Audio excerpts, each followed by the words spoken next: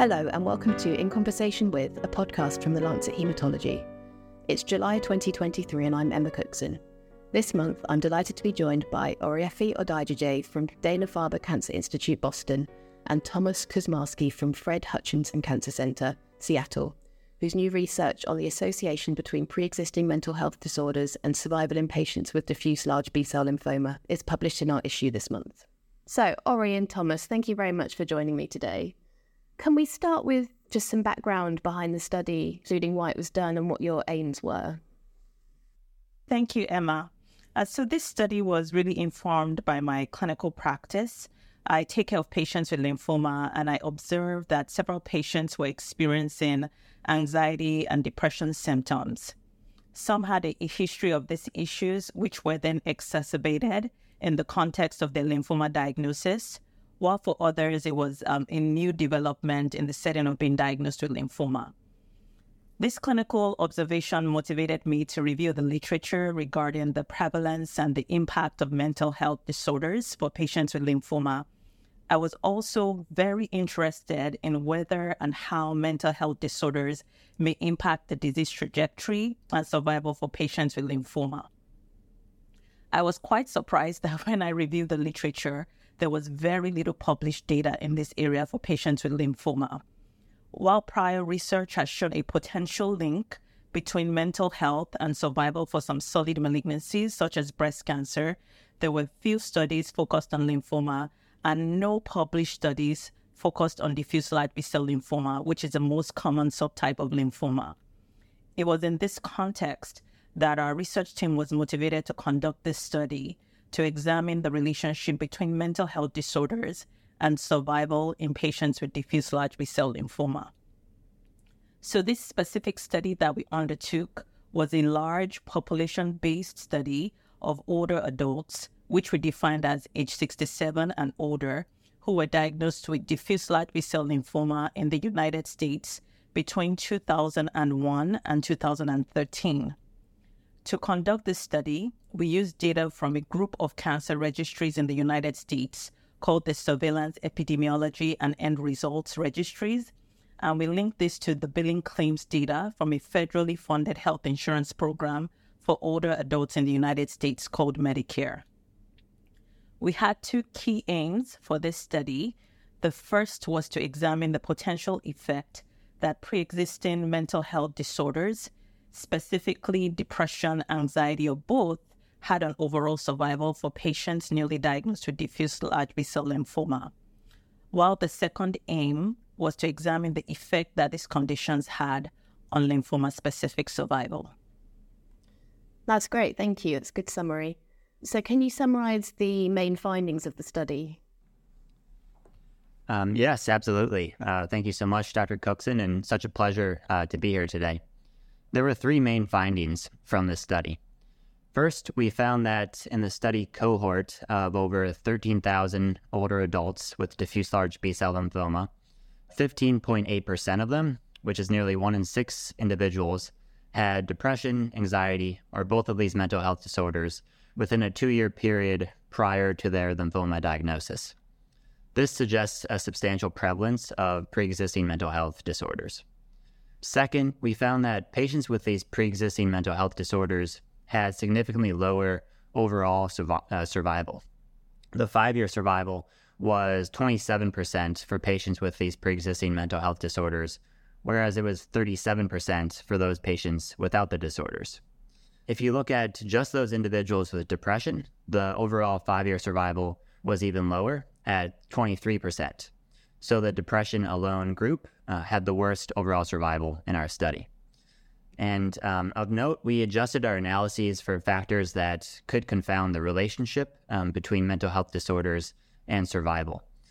So these factors included age, sex, race, ethnicity, marital status, income, education, lymphoma stage, any lymphoma B symptoms such as fevers, night sweats, or weight loss, and patient comorbidity.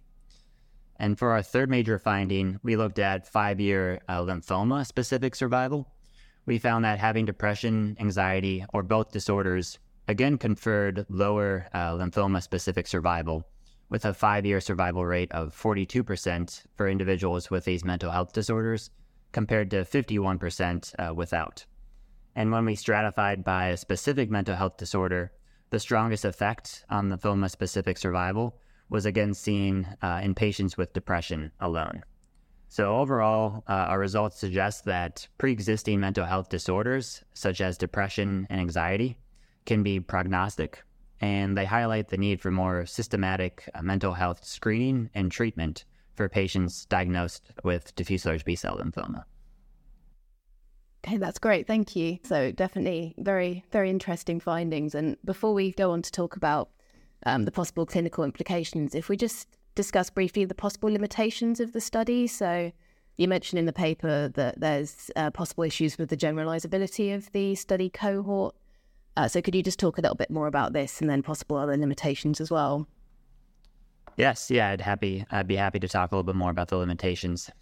So because our cohort used the SEER Medicare database, it only included patients who were aged 67 years or older.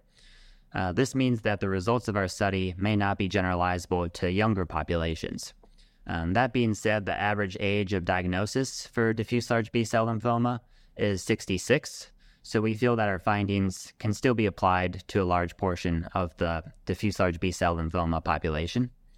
One other important limitation is that our study used billing claims data to measure depression and anxiety. And as a result, it probably underestimates the true rates of these disorders. Physicians may not file a billing claim for various reasons. For example, the patient may only have mild psychological symptoms, or the patient has multiple competing medical problems, and as a result, has numerous other billing claims that are prioritized by the physician.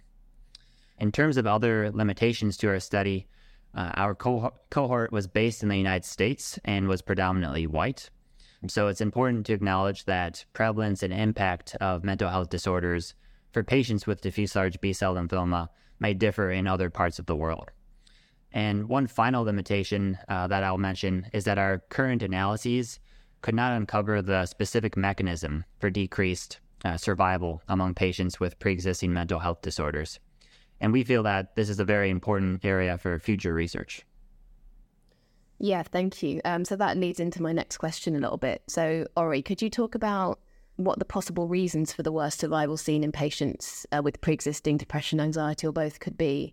Appreciating that this is kind of speculation at this stage a little bit, but it'd still be very interesting to know what you think about these findings. Yeah, thank you so much for that question, Emma. This is something that our research team really spent time thinking about and trying to come up with different hypotheses or reasons for the survival difference that we observed. So I will share 3 possible hypotheses of what might account for the worst survival in patients with pre-existing depression, anxiety, or both. The first potential reason for the worst survival is that patients with depression or anxiety might actually experience delays in treatment for their lymphoma. A new cancer diagnosis, lymphoma diagnosis, can be quite destabilizing and typically can be very overwhelming.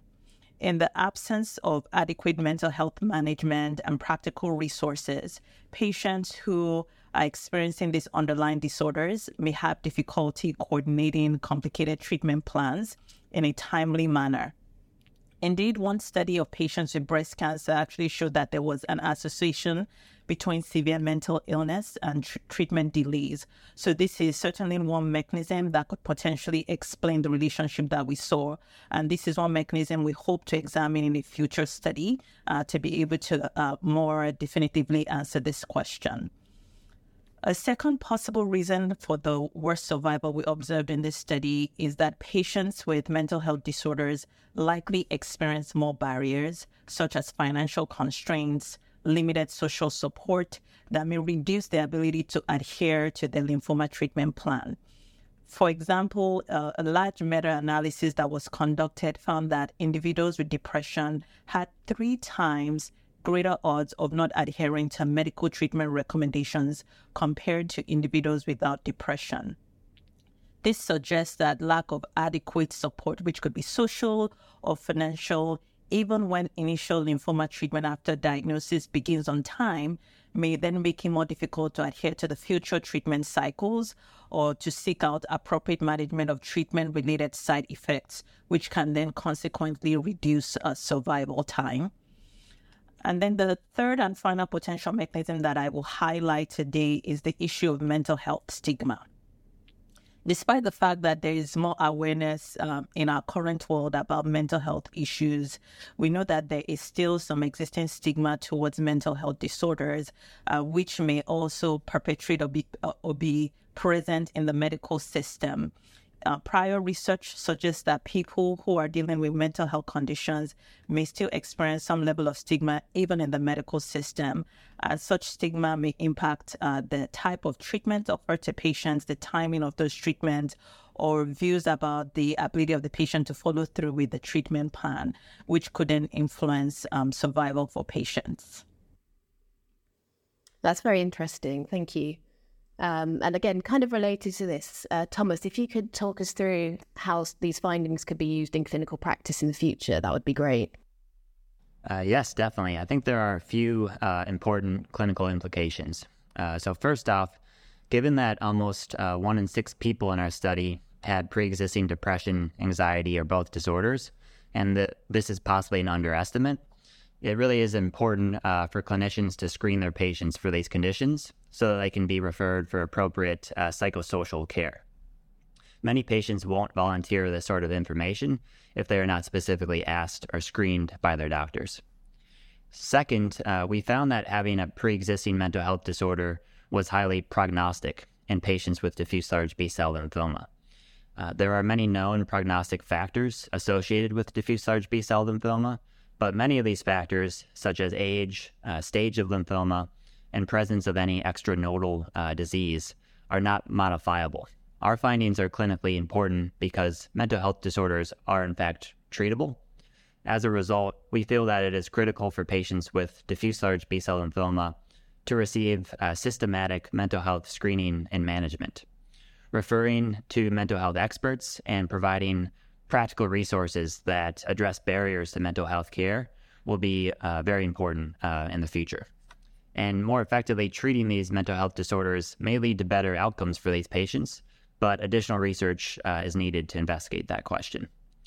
And lastly, we hope that our findings can help destigmatize mental health disorders. People who have mental health disorders can experience stigma broadly, including from their medical providers. This stigma may be one of the contributors to worse outcomes. If we want to more effectively treat patients with diffuse large B-cell lymphoma and mental health disorders, it really is crucial for clinicians not to stigmatize mental health disorders and to offer appropriate care. And finally, just one more question about what you see as the next steps for researching the impact of mental health conditions in patients with diffuse large B-cell lymphoma, but also with other hematological malignancies. Thank you for that question. I'm really excited about the multiple types of research questions that this study could lead to. I think the first key next step in research is really to try to uncover the mechanism of the survival differences that we observed. As I mentioned earlier, we saw quite striking differences in the overall and lymphoma-specific survival of people with the mental health disorders we studied compared to those who did not have these disorders. So really uncovering the mediators or the factors that account for these differences would be important because it will help guide management and how to appropriately target the factors that contribute to the worst outcomes that we saw. The other area of research that I think is key is utilizing other types of data to better understand mental health disorders in patients with lymphoma and other hematological malignancies more generally. So we've highlighted that the limitation of using claims data like we did in this study is that it may actually underestimate the true prevalence of these disorders. So employing data that include patient-reported outcomes rather than billing claims so that we can better understand the prevalence and the impact of these disorders longitudinally would also be an important next step in research. And then the final next step in research that I would love to highlight that I think is absolutely crucial is research that focuses on developing and testing interventions that directly target depression, anxiety, and other mental health conditions so that we can improve outcomes for our patients with lymphoma with respect to quality of life and potentially survival. While we know that there are a lot of psychological experts that we can refer our patients to, the need for their services likely exceeds the workforce and the supply of these experts. So also thinking about developing and testing digital patient interventions that can be widely disseminated would be very important in future research so that we can improve outcomes for our patients with lymphoma and improve their lived experiences throughout their disease trajectory and beyond. You can read Dr. Odeide's and Dr. Kuczmarski's research online now at thelancethaematology.com. Thank you to Dr. Odejide and Dr. Kuczmarski, and thank you for listening to this episode of In Conversation With. Remember, you can subscribe to In Conversation With, The Lancet Haematology, wherever you usually get your podcasts.